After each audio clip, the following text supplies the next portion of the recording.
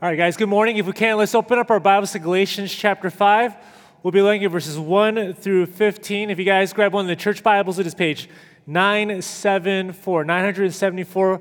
Once again, Galatians chapter 5, verses 1 through 15. If you guys are new with us, my name is Kenson. I have the honor of serving as a pastor here at Park, specifically our Bridgeport location. So glad to be with all of you. And as you guys are turning there, I just want to let you guys know that this past Wednesday, I went to Target at 5 p.m. for their doorbusters. Bad idea. Don't ever do that to yourself.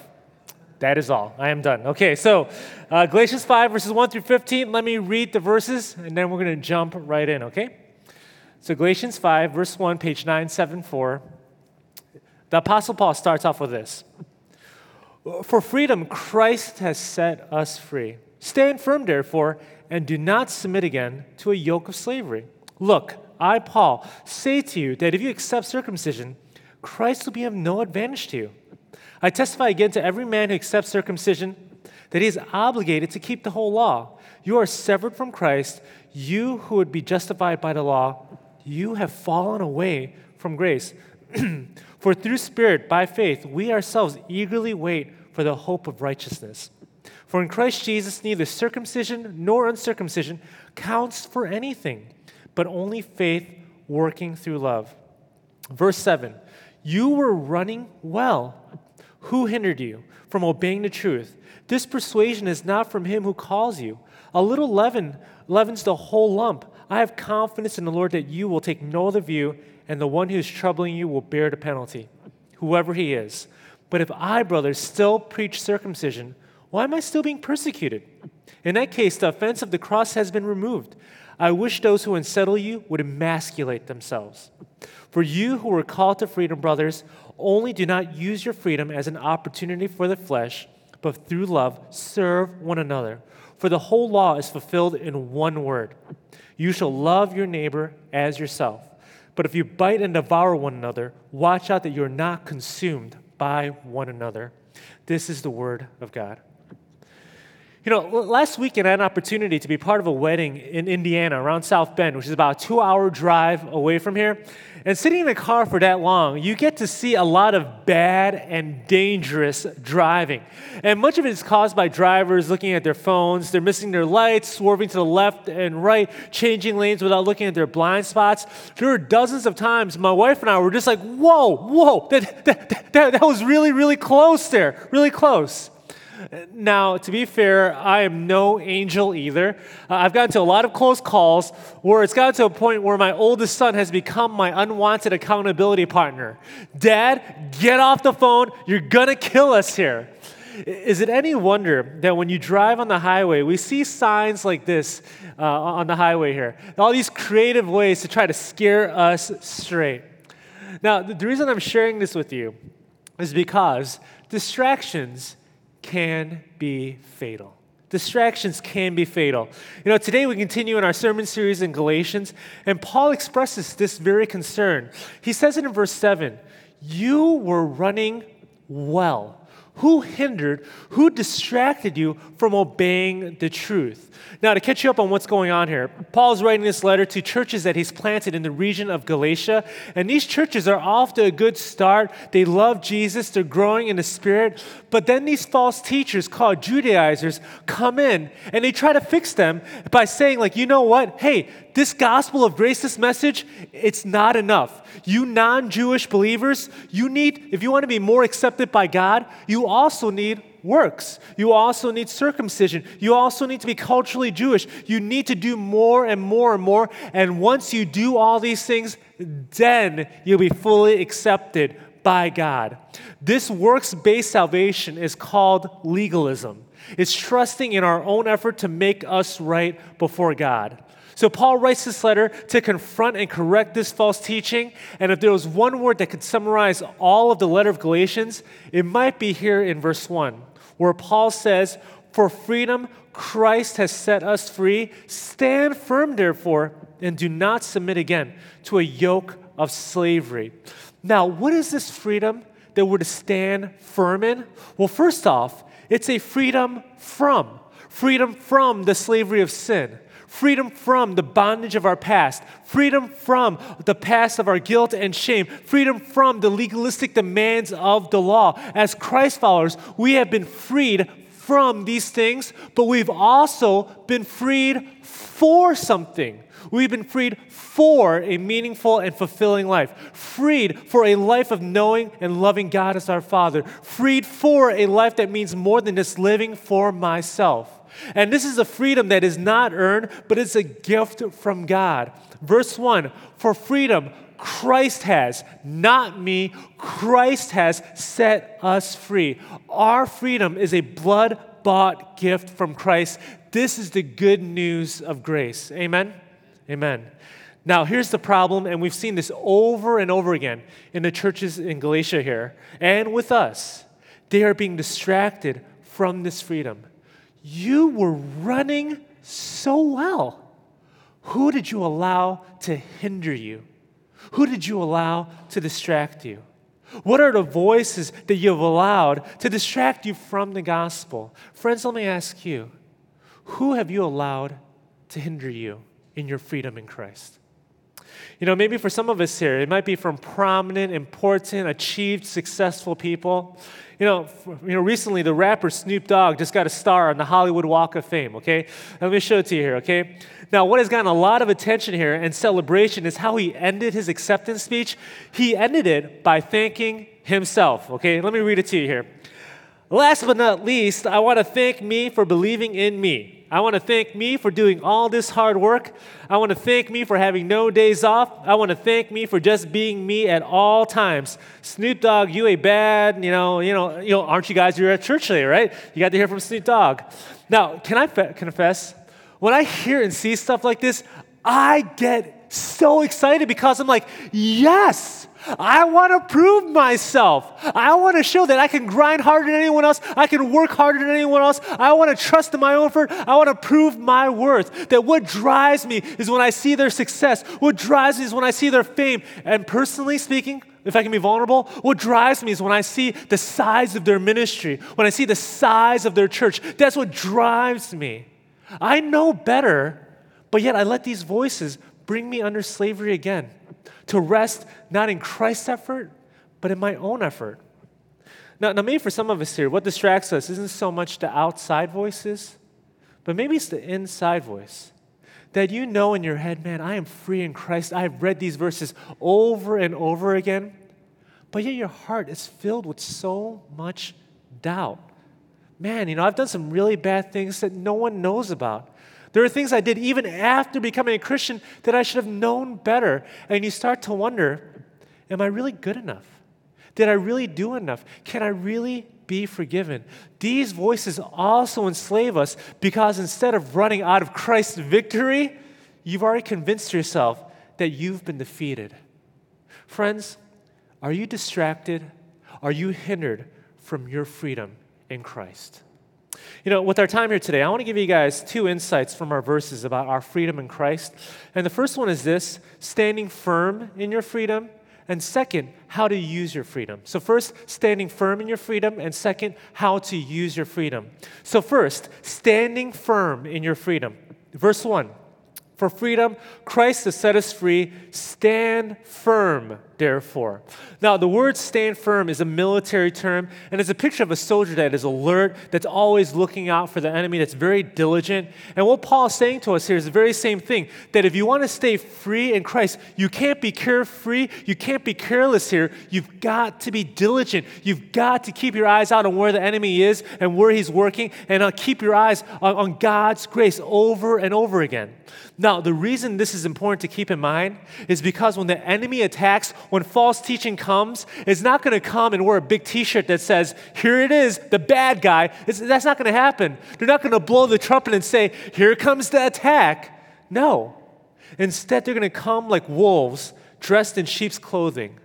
Demons masquerading as an angel of light. Very few of us in this room here will be dragged into the darkness, but many of us might be enticed to go into it.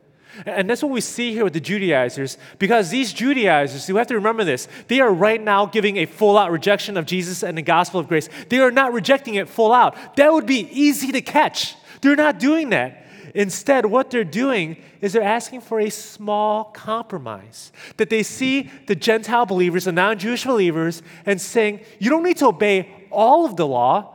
How about just some of it? For example, like circumcision. And in their mind, it's all good because at the end of the day, Paul, you still get to keep Jesus and we get to keep our Jewishness.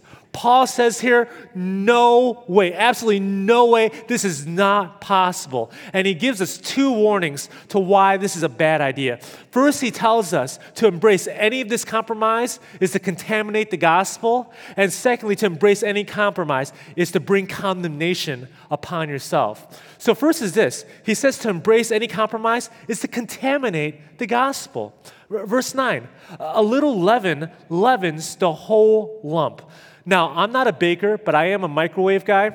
But from what I understand is that you only need a little bit of yeast to change the entire composition of the bread. And in the same way, Paul is saying that if we allow even a little bit of legalism sprinkled into the gospel, it contaminates the whole entire thing. Or here's another way to look at it.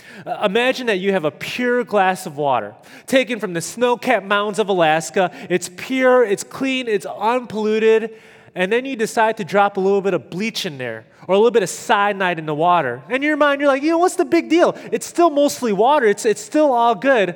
No, it's no longer pure. You cannot call it pure. It's been contaminated. And how many of you guys would go into our children's ministry and say, hey kids, go ahead and drink this water? No way, right? In the same way, to embrace even a little bit of works-based salvation is to contaminate the purity of the gospel. Now, let me just say here, when I say this, when I talk about the purity of the gospel, I'm not saying that the gospel is weak or easily corruptible. The gospel is perfect, it's holy, it's eternal. It's the power of God for salvation. The concern here is not that the gospel can be weakened. The concern is this: we can be weakened if we choose to drink this junk. That's what's going to happen.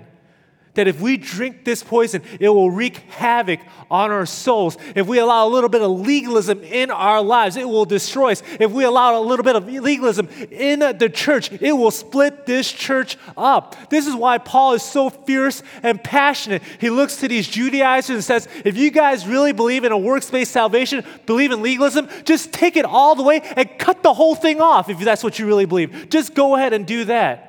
We have to be fierce about the gospel because to even sprinkle a little bit of legalism is to contaminate the whole thing. And if I can just encourage you guys, we must be men and women of the word because that's the only way you can know the difference between poison and spiritual food and nourishment. That's what needs to happen.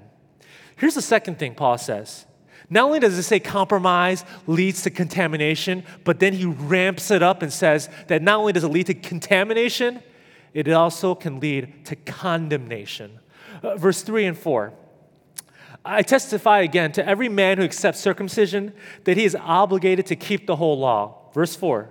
You are severed from Christ, you who would be justified by the law, you have fallen away from grace. When we compromise to any degree, even if it's just something like circumcision, Paul is saying you are cutting off more than you know. You're cutting yourself off from Christ. Now, when you read something like this, it almost sounds like Paul's saying that you can lose your salvation. Now, to be clear here, Paul is not saying that we can lose our salvation because we must remember from the very first book of Genesis to the end in Revelation, one message is always clear. Salvation has nothing to do with us. That God is the one who sees us, who calls us, who redeems us, who justifies us, who adopts us, who transforms us, who secures us. In John chapter 10, it says that he is the shepherd and we are his sheep in his hand and no one can snatch us out of his hands. So the question we should be asking is never if I can lose my salvation, if I've been genuinely transformed and changed. The question is, can God lose my salvation? And the answer is nope, never, nada. It is biblically impossible to lose our salvation. So the issue with verses like this is not like if we can lose our salvation. This is the issue we're facing here. Were we saved to begin with? Were we saved to begin with? Paul says in verse 6, "For in Christ Jesus neither circumcision nor uncircumcision counts for anything." What are you counting on? What are you counting on to save you? What are you counting on to make you acceptable before God? Is it Christ and Christ alone? Or do you see yourself trusting and holding more tightly to your performance, to your works, to your reputation, to your achievements, to that checklist of yours?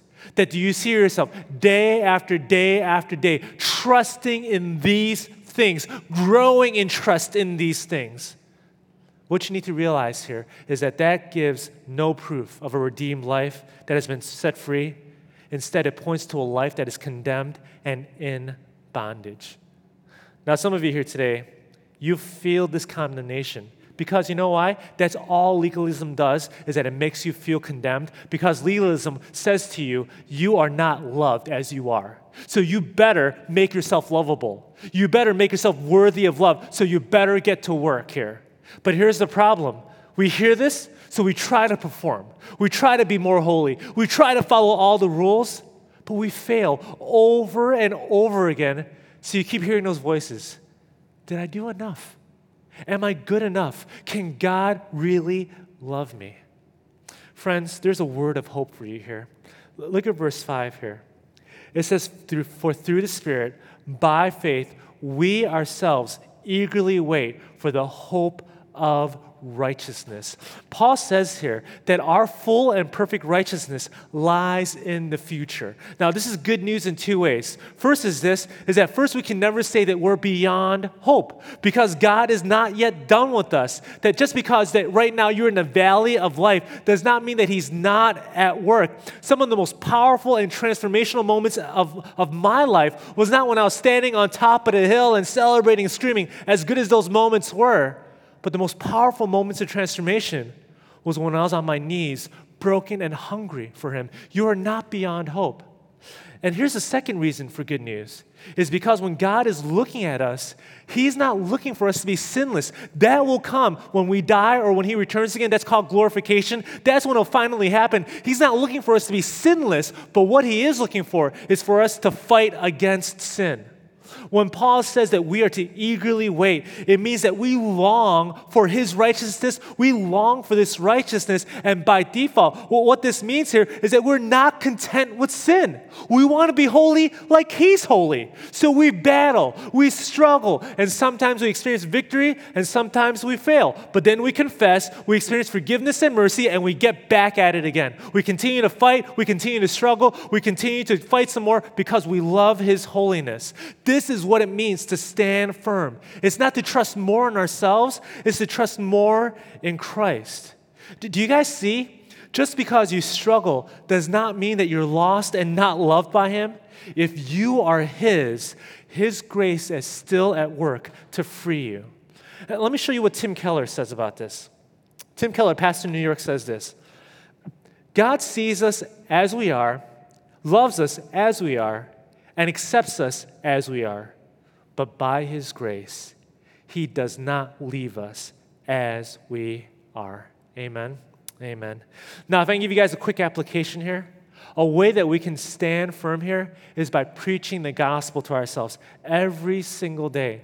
Now, if you guys are anything like me, it's so easy for us to drive and to swerve and to go left and right in our faith here, that just like a car, our alignment is kind of off-center here because of the presence of sin in our lives, the presence of sin in this world here, that once we take our hands off the wheel, that it's so easy just to drift back to works, drift back to pride, drift back to legalism, and we just kind of keep drifting back and forth. What we need to do is, if we want to get our hands back on the wheel, we do that by preaching the gospel to ourselves every day in every moment. Now, some practical ways that you can do that is, first off, is by spending time with God every day. We call these quiet times devotionals, quiet time, quiet moment with God, devotionals, devoting a time for God. Nothing fancy about it, right? But what it all means is that spending that first part of the day reading the Bible, reflecting on what it has to say about your own life and who God is, and then letting God speak to me through that and letting God change to me, that the reason I do that is that I want to first hear from God before I allow any other voices to try to distract me from what he wants. You know, a really great devotional book that I've used many times is called New Morning Mercies. Let me show it to you. That this is a gospel-centered daily reading. Now, usually every year I try to switch up the devotional books that I use. This is the only book that I've used 2 to 3 years in a row because it's been that good for my soul. So right now it's on Amazon, and I just found out that it's $2 cheaper than yesterday. So get it now, okay? So get one for yourself and get one for Christmas for someone else. And here's another way to stand firm, is by committing to being part of a local church and small group. You know, verse 1 says, look at verse 1, for freedom, Christ has set me free. No, it doesn't say that. What does it say? For Christ has set us free.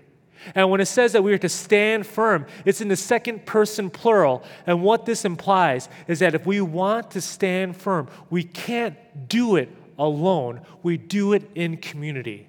We do it together. That is when we're in community with other godly men and women who see us week in and week out, that's when they can preach the gospel into our lives and we can do the same for them. This is how we stand firm in our freedom. So if this is how we stand firm, here's the second point. How are we to use this freedom? Verse 13. For you were called to freedom, brothers, only to not use your freedom as an opportunity for the flesh, but through love serve one another. Now, before Paul tells us how to use our freedom, he first makes a statement of how not to use our freedom. He says, don't use it for the flesh. And in Scripture, when flesh is used this way, it always talks about our selfish desires.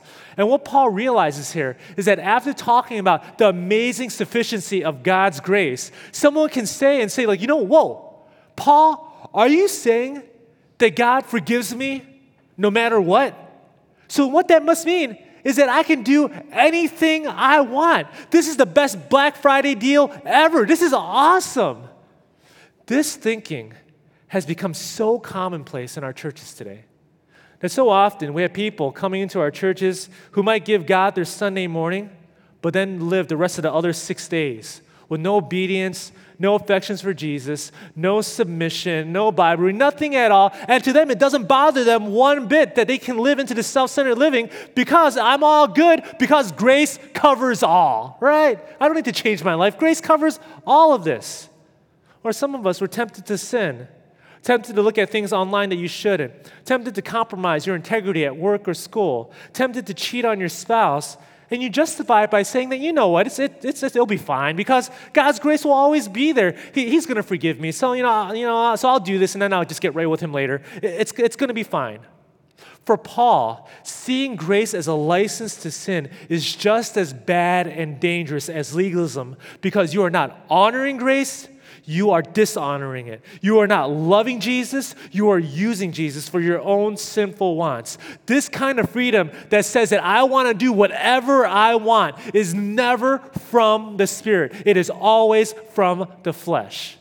To truly understand grace is to know that even though grace is freely given to us, it does not mean that it's cheap. It was bought with the blood of Christ. Grace is not a license to sin, it is a liberation from sin. And this freedom does not negate obedience. On the contrary, this freedom will always show itself through obedience. Verse 13 again. For you were called to freedom, brothers, only do not use your freedom as an opportunity for the flesh, but through love, serve one another. Now, what's interesting here is that the word serve literally means slave. It means slave. Paul is saying, in love, be a slave to one another. And then he continues on in verse 14 by saying that the law can be summarized in this one thing, to love one another. So Paul here is saying this, hey, be a slave and obey the law. You sit there and you're like, whoa, is Paul backtracking here? Because, for the last 4 chapters, he's been warning us about our works, and now he's telling us to start working here? Is Paul adding to the gospel? Is he obligating us to the law? The answer is no. What makes Paul and these false teachers different is that the false teachers were saying obedience leads to saving faith.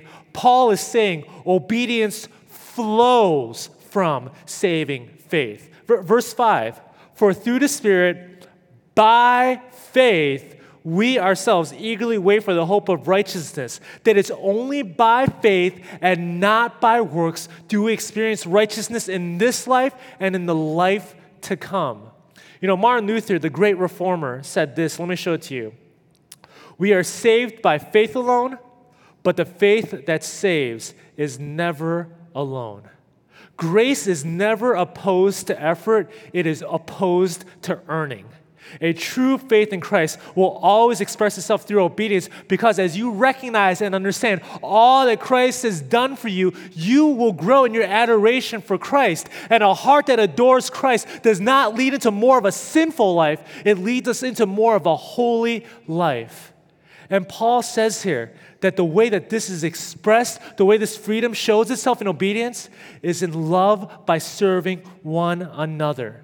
Now, here's the question. Of all the things Paul could say here about how to use our freedom, why does he say to serve others in love? It's simple. It's because Jesus served us in love. Mark chapter 10, verse 45 says this. Let me show it to you. The Son of Man did not come to be served, but to serve. That it's on the cross, Jesus freely chose to be a servant of all, to be a slave of all, so that his life might be a ransom for many. That in Philippians chapter 2, it says that Jesus, even though he was in the form of God, did not count equality with God something to be grasped, but made himself into a man and humbled himself by becoming obedient to the point of death. That when it says here that Jesus was God, that he did not grasp it, what it means is that he had every right to lean into his divine privileges and power, that he had every freedom to show off what he could do, but he chose not to. Recently, not too long ago, Avengers Infinity War came out a while ago. Now, if you guys have not watched the movie, it's the holiday season. It's a great Christmas movie, so go ahead and watch it, okay? And in the movie here, you have this bad guy, Thanos, okay, who has the power to control the universe with this glove or this gauntlet in his hands, okay? Now, let me just show you a picture of this. Now, I didn't realize this when I first saw it, but by the 10th time that I saw this, I actually noticed this, okay? I noticed that when Thanos had the glove in his hand, it didn't mean that the powers are activated. The powers are only activated when he clenched his hands, when he closed his fists. If you guys remember that scene where he's fighting against Iron Man and Doctor Strange and Spider-Man on the planet of Titan, they kept having his hands open so he couldn't close it, so he couldn't grasp his power. Did you guys realize that Jesus has all the power of the universe in his hands? And when he was beaten, when he was mocked, when he was tortured, when he was killed, he never once closed his hands. He never once clenched for his rights. He left his hands open. Why?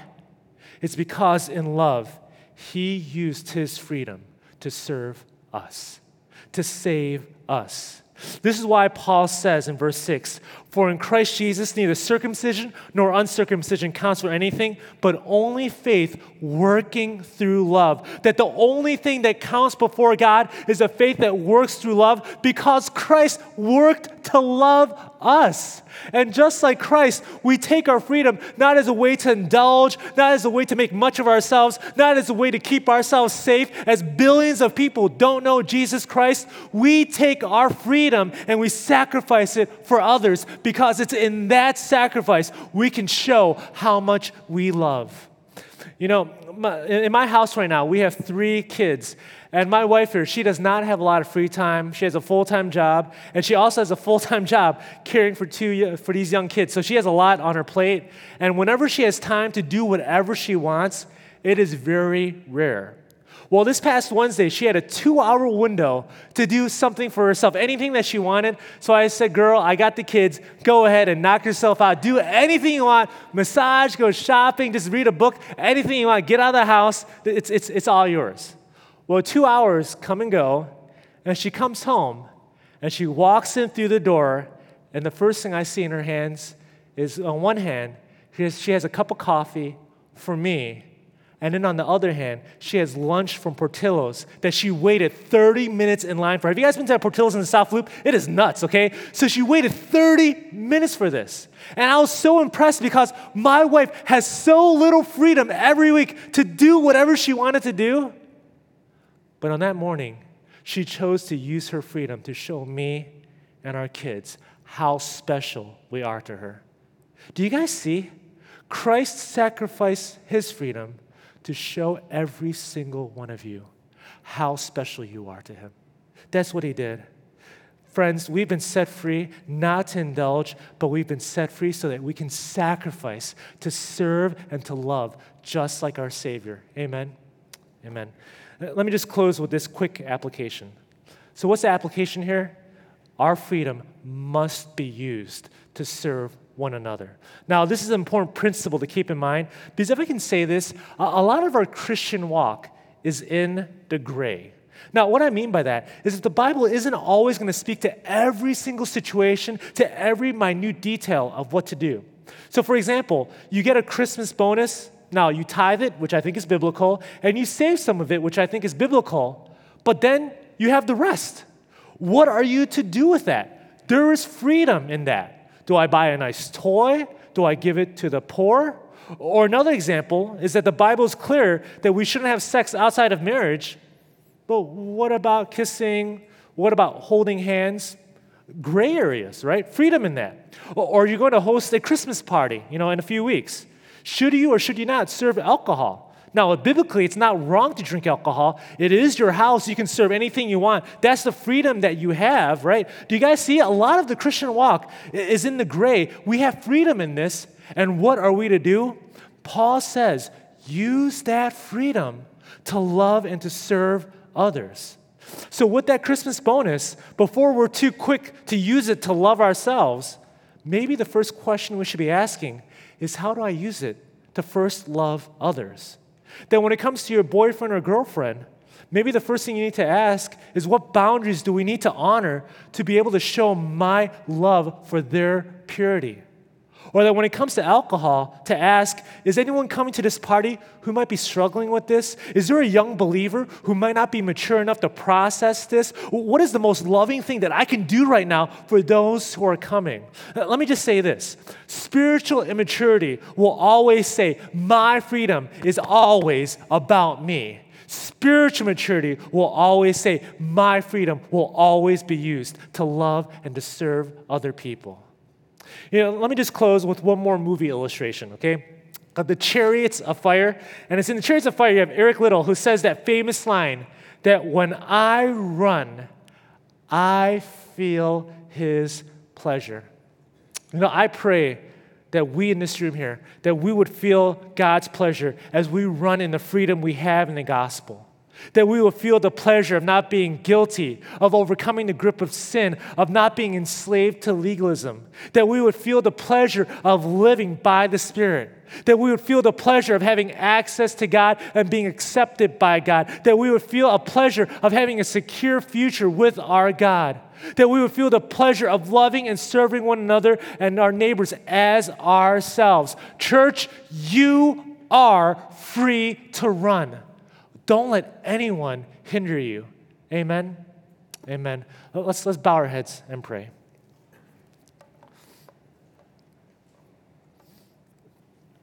Father God, we thank you that as we head into the Christmas season, that we're reminded again that Jesus was Emmanuel, that he dwelt with us, that he became like us, lived a life that we can never live, died the death that we deserved. Father, we thank you that it's in your Son. We see the limits that he puts on himself. We see how he holds all the power of the universe back and stays on that cross to show how special we are to him. Father, we pray that you would help us as a church to do the same. That God, that we would not use our freedom in Christ to abuse you, to take advantage of you, but that, Father, that we would use it to make much of you, to love others as we've been loved by you. It's in Christ's name we pray. Amen.